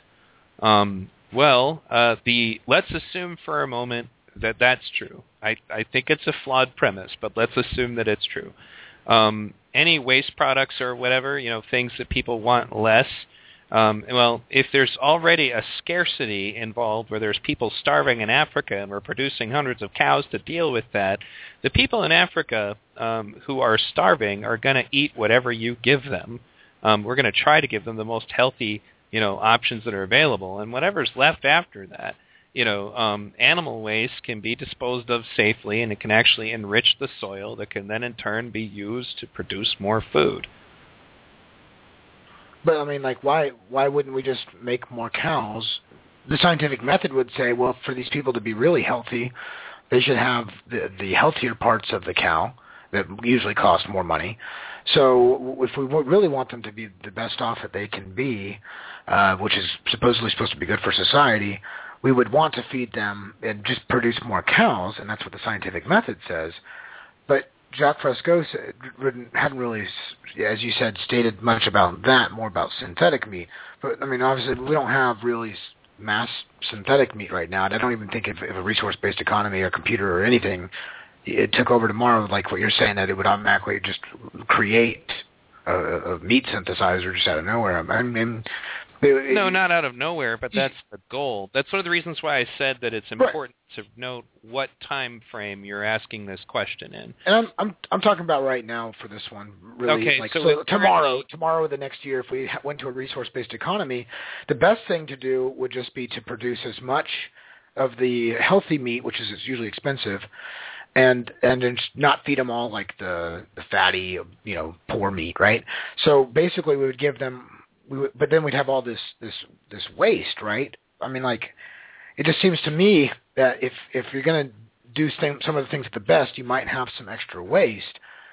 You see what I'm getting at? But then the zeitgeist in a resource-based economy usually says there's not going to be any waste. That is the goal. Right. So I'm trying to understand how you would do that. How do you think the scenario would turn out? Do you think there would be is there a way to not have waste and to feed them all the parts? You see what I'm saying? Like, if you breed all the cows, and then not only that, the fact that some vegetarians might not like the fact that you're cutting up cows tomorrow, that we don't have a food synthesizer. So there's all these different factors and conflicts that I see arising from it. And I guess one more concern, and you can address all this in one fatal swoop if you want, is, what if there is, once again, these conflicting ideas? So let's say you had said earlier that the scientific method would always be, tried. So let's say we just came to a conclusion. We just tried something, a hypothesis real quick, and we came to a conclusion on something. And so that's what we're supposed to be using the copper for, right? It's going to be best in these steel pipes to send water to people in Africa or whatever. So that's going to be the best thing, and that we're going to automatically try to reevaluate the scientific method later on, right? Well, what if somebody does have a better idea and they come up with it, and there's 7 billion things out here that are factors that are always going into this, so the thing's always changing. Doesn't that create some uncertainty in the system, in the fact that you won't be able to, like, what if you start transferring the resource like the copper, and then all of a sudden the computer system changes, and it's always in this uncertainty state. Like, well, now you have to ship it over to port A, and then it takes 3 days to ship over there or something like that in some fast airplane, or in 1 day or something like that. Hours, we'll say 20 hours. So you're wasting all this time. Do you see what I'm getting at? Because preferences change, and even the scientific method on production, it's not constant. So in other words, as people, maybe we have more kids, or there's a certain amount of people that change their eating habits. Well, the scientific method will be changing, and the quantity of things produced will be changing, right? So the answer is always going to be changing. But I really am curious about the time concept, because every minute you'd be having to re-update and resources. Like today we don't really have to worry about it, because some guy says, well, I think there's a pretty good chance that by the time it gets there in 20 hours, it'll be produced, and I can sell it off to this producer, and then they'll buy it from me, this other raw material, and they'll have it for 22 hours, and the risk on the market says, it's worth this amount, and then they'll sell it off as a final good to somebody else, a retailer who will sell it, So there's actually a system of risk that goes into this. But for the computer system, if it messes up, it's not like the computer takes a hit, right? The people take the hit. So to me, it just seems like there's going to be all these conflicting ideas and people coming up all the time, and they're not going to be able to come to a consensus on really how to keep an updated scientific methodly proven method going to where they actually have this production system that's going to be efficient because things are always changing. It just seems to me that there's no, I don't hear anything about like a time limit that's been set, like after 5 minutes we'll redo a hypothesis and see what the conclusion is on this, or we'll take another vote this time. It just seems like there's going to be a lot of voting. Like people would just have to be at their computer all the time, like clicking on yes or no or whatever questions throw up on their computer by the computer, which are programmed by somebody else. You see what I'm saying? You're thinking that evolution will not be able to be directly correspondent to production. Is that meaning evolution of technology will not be able to be directly connected to production? That essentially you feel that we can't produce things at the same speed at which they're innovated. Is that what I'm getting? No, not necessarily that. That people, because we have different preferences, there's no real way to quantify all of our wants and needs. And because of that, that's why I think that resources should be left to individuals to decide what they want to do with, and they can trade on the open, as long as it's an open and peaceful market, and they can trade voluntarily for these resources. I don't Provided that they have the means to find any way to trade, and if they can't find anything that the people in question need to trade, if those resources are necessary for life, then those people are going to die. Well, I mean, I guess, can you give me an example of a free market society where this is happening? And you can't, you see, because Africa has been overrun. It's considered one of the most centrally planned regions in the world, that and a lot of the Middle East. They just have a lot of property that's been taken away from individuals to not necessarily a Zeitgeisty resource-based economy, but to a violent set of central planners, right? And this is what has distorted us from having this example, right, is the state violence. I'm saying before we can even get to a point where we can try any type of a Zeitgeist hypothesis, we have to agree on the non-aggression principle.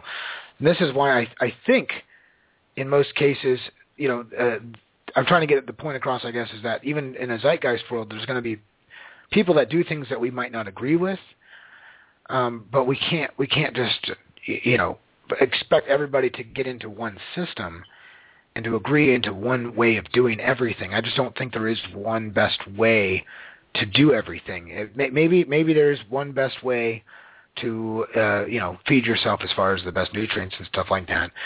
But maybe we have a different perception on what the best way is, and all these values are subjective, and I have a hard time seeing how Zeitgeist will try to quantify. Right, I've heard that a few times now. I think that where we're running at an impasse, which is the reason we haven't been able to move on, is I do not believe that desires and needs and such are unquantifiable. I don't think that that's information that is not something that we can't compute and understand.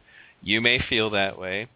I guess. No, what I'm saying is we can do it at least through an exchange system. It gives us an idea, because when people exchange things on the open market, and it's not saying that one individual values something. There's obviously consumer and producer surpluses or losses in this. But along the line, overall of society, we can say, well, society values gold right now at this value. We know how much of this value is what, and it sets its scarcity, and we just well, I guess the scarcity is already set, but we already know what people are going to be trading or how much they value it right now, in essence, somewhat because of exchange, because people exchange with each other. But once you stop exchanging, there's no way to get that preference visible. I guess this is, I think, another one of the reasons why we're running into trouble, because I find myself trying to reply by pointing out market versus resource-based economy, and I'm trying to keep my anarcho-capitalist critiques for the next shows. I know. But it seems like you want to compare the two, so it kind of puts me in a position where I have to answer you. I would say that in all of my evaluations of both systems, what I came away from it with was that essentially market systems, regardless of the state, essentially move towards whatever's going to create the most profit at the time. And that does not by any stretch of the imagination mean a goal of making sure that everybody has what they need to survive. Markets can move on quite well, and masses of people can starve if they can't figure out a way to take care of themselves. I am not convinced, now that I have looked at it from both perspectives, because I did at one time, that simply removing the state out of the situation and then telling everybody to have a non-aggression principle in a circumstance where people are competing for things that they need to have or die, I don't feel that that is going to gel and create a mechanism. I think that one of the things that, as was pointed out by economists, and I brought this up on the show before, the price mechanism itself is not effective. It's not an efficient means to make sure that everybody has what they need, nor does it even try. It essentially just creates a circumstance, where people can freely trade. But I've never, generally, you've been to my Facebook group, you've seen it. Usually I'm in a situation where I'm asking market people these hard questions about what happens to people who don't have what it takes to, to take care of themselves for whatever reason. Perhaps they're a victim of market correction, et cetera, et cetera. And essentially the kind of answers I got from people were things like, well, it's better for mankind if people who can't effectively find a way to, make their living in the market die off. That way our species can evolve past that.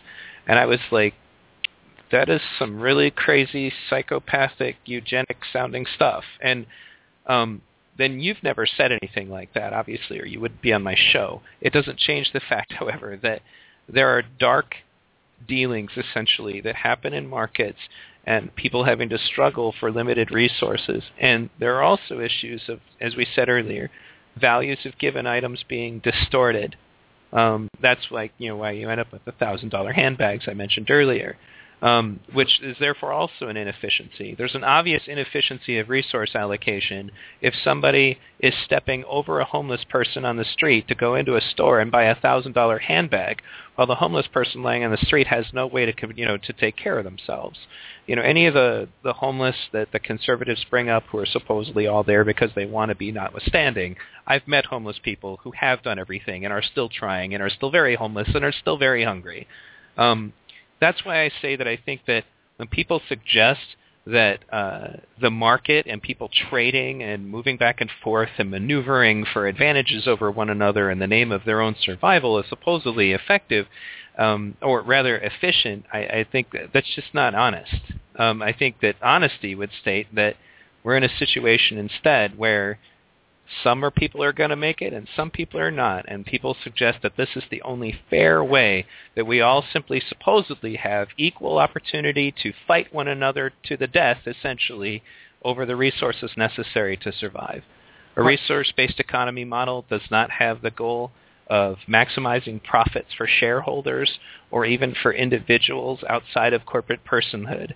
It has the goal of trying to find the best possible state of living for everybody who lives here or in that community in general. If it's a smaller community, like you were talking about, like different stages, and you said something about like, well, how can we only have one system, et cetera, et cetera. That won't happen until everybody voluntarily decides to do that. And we are quite confident that eventually time will bring that about. And if it doesn't, mankind is doomed. You don't have to worry about us killing you. We will die. All right, so here's my response to that. Obviously, I do not carry the same hatred for poor people as whoever you were talking to. So I don't. Obviously, you're right. I do have a soft heart, a very soft heart, and I really do like to look out for other people. I'm very giving. And on that note, I do think that people need to take more responsibility for their lives. I think that there's more that people can do, and I think obviously a lack of education has had to do this. I guess my problem is, we obviously, we don't like the violence of the state, right? I mean, obviously, neither of us do. And so when I look at history, and almost every single central planned ideal that has come out on a massive scale has been imposed through violence, right? Everything I have ever seen on a massive scale involves violence. I mean, even the U.S., which is supposed to be a free country, we look back at the Founding Fathers, they had slavery and all this stuff. I mean, it's all backed around by violence, right? Taxes, eminent domain. To me, the war on drugs. All this stuff is just violence, right?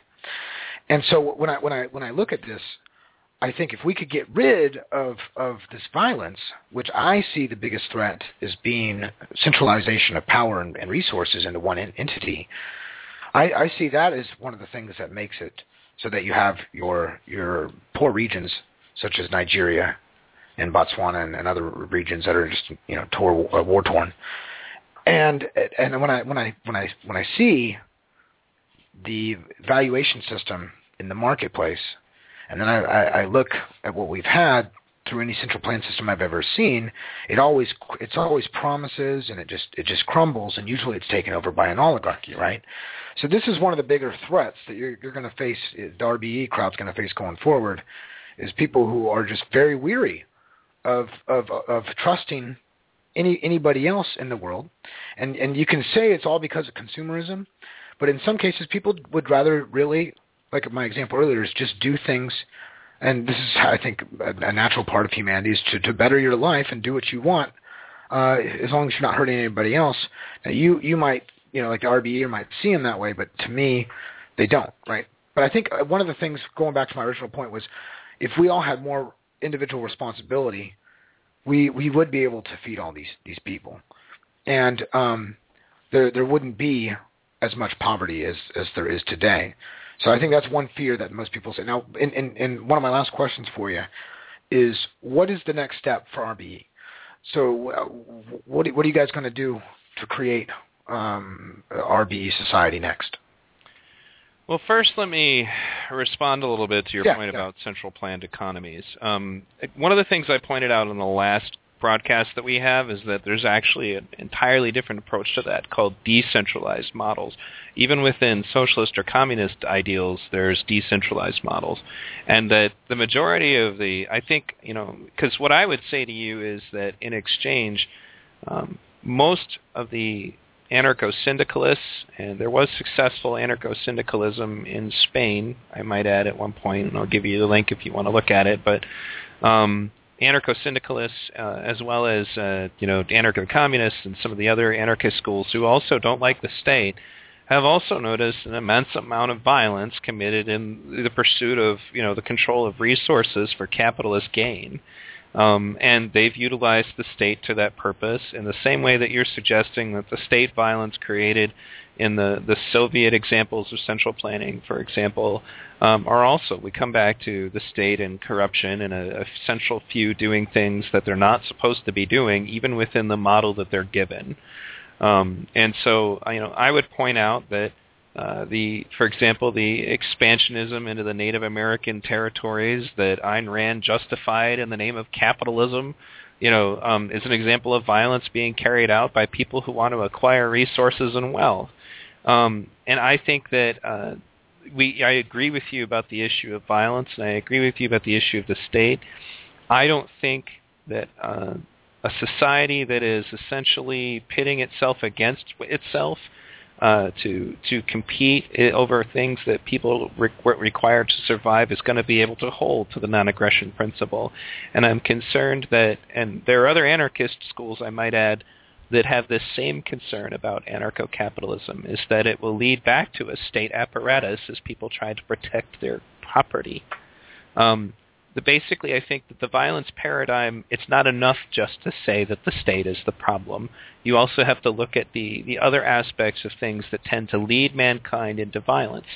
And one of the major points all the way back to before there even was a state was people competing over resources because they didn't have any choice, because if they didn't have those resources, they would die.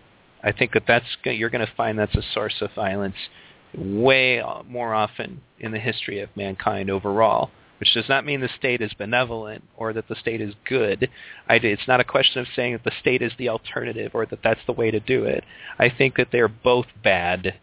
I don't settle with just one. I think that would be where we differ, is to say that I'm not satisfied with just eliminating the state. I think we need to eliminate all power structures that create hierarchies that essentially cause people to seek advantage over one another, because dominance is a state of safety. You see it, for example, in areas where there is no state and people, gather warlords to themselves and, essentially just kind of forever fighting over the monopoly on force amongst themselves. So that being said, as far as next steps are concerned, the first aspect of, at least depending on who you ask, obviously within the Zeitgeist movement is about bringing people to the ideals in question, having more people have the same kind of transformations that I and many other people have had about thinking about their consumer behavior and how it's damaging not only themselves but the planet that they live on. Bringing people to an awareness of the value of the scientific method for solving social problems. That's what the awareness spreading is about, because it's not just about building cities that do these things. It's about people recognizing the value of why those cities are important in the first place. When you move on past that, a lot of the work is kind of already being done. People get into like, what have you built or whatever, as if there aren't already resource-based, economy-based, off-the-grid model living communities already, and there are. There are people already producing their own energy, their own food, and essentially functioning outside of the market. And that's those kinds of microcosmic examples could be built upon.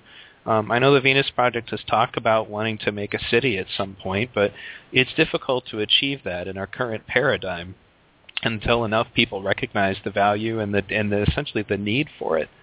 So those are the steps that you see being taken at this point, as far as to where we're going, is education and kind of bringing people to, Peter, for example, a lot of his work, even Victor Prost suggested that, his bringing about the knowledge of awareness of the problems is a first step.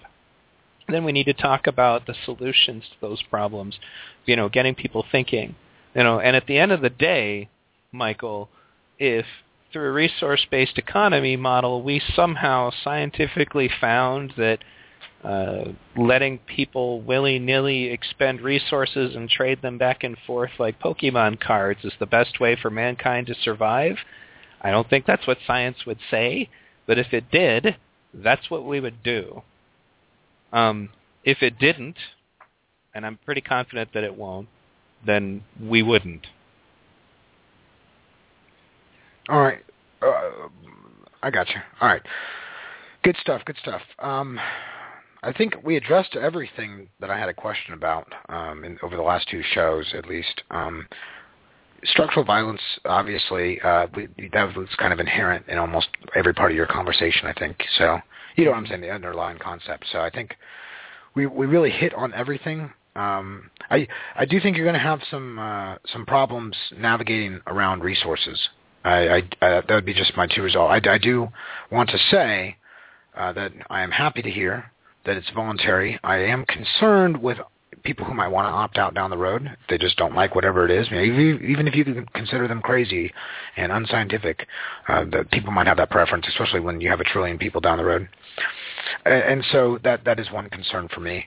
That's pretty much the economic calculation problem and the opt-out issue down the road if there is a full Zeitgeist world. Those are probably my two biggest concerns outside of not being able to control the resources around you probably as efficiently as you would through private property. So that's my summary of the RBE from the last 4 hours that you have graciously contributed and donated to me and my education. So I thank you so much for your time. Well, I appreciate that, Michael, and I think this has been a very good conversation, and I look forward to having more about this. And if you have questions in the future, and if you want to have discussions or roundtables, that's fine with me. Because as I said before, my main goal was that I needed to get word out there to people who are going to listen, and more people are going to listen, obviously, from your group's point of view, if it happens to be on a show that you're involved in than me just talking about it myself. To get over some of the more basic answers. I think you recognize, for example, that Zeitgeist isn't coming to your door and taking your private property and forcing you to give anything up. We have established that, right? Right. Okay. You know that we're not baby eaters and sun worshippers and no labels for me. No labels for me on that. No, that's totally fine, and I get that, and I hope that people listen to this get that idea. And so as I said, and I've told people this before, and unfortunately we only have like a minute left, and I'll talk to you a little bit off the air. Thank you very much for being on my show, and thank you for clearly articulating your points to the best of your ability, and that we can have an open, good, strong dialogue where we can exchange ideas, even if we don't agree about those ideas. Absolutely, and I look forward to next week. Absolutely. Thanks, everybody, for tuning in. If this is your first time listening to V-Radio, please check out my website, v-radio.org.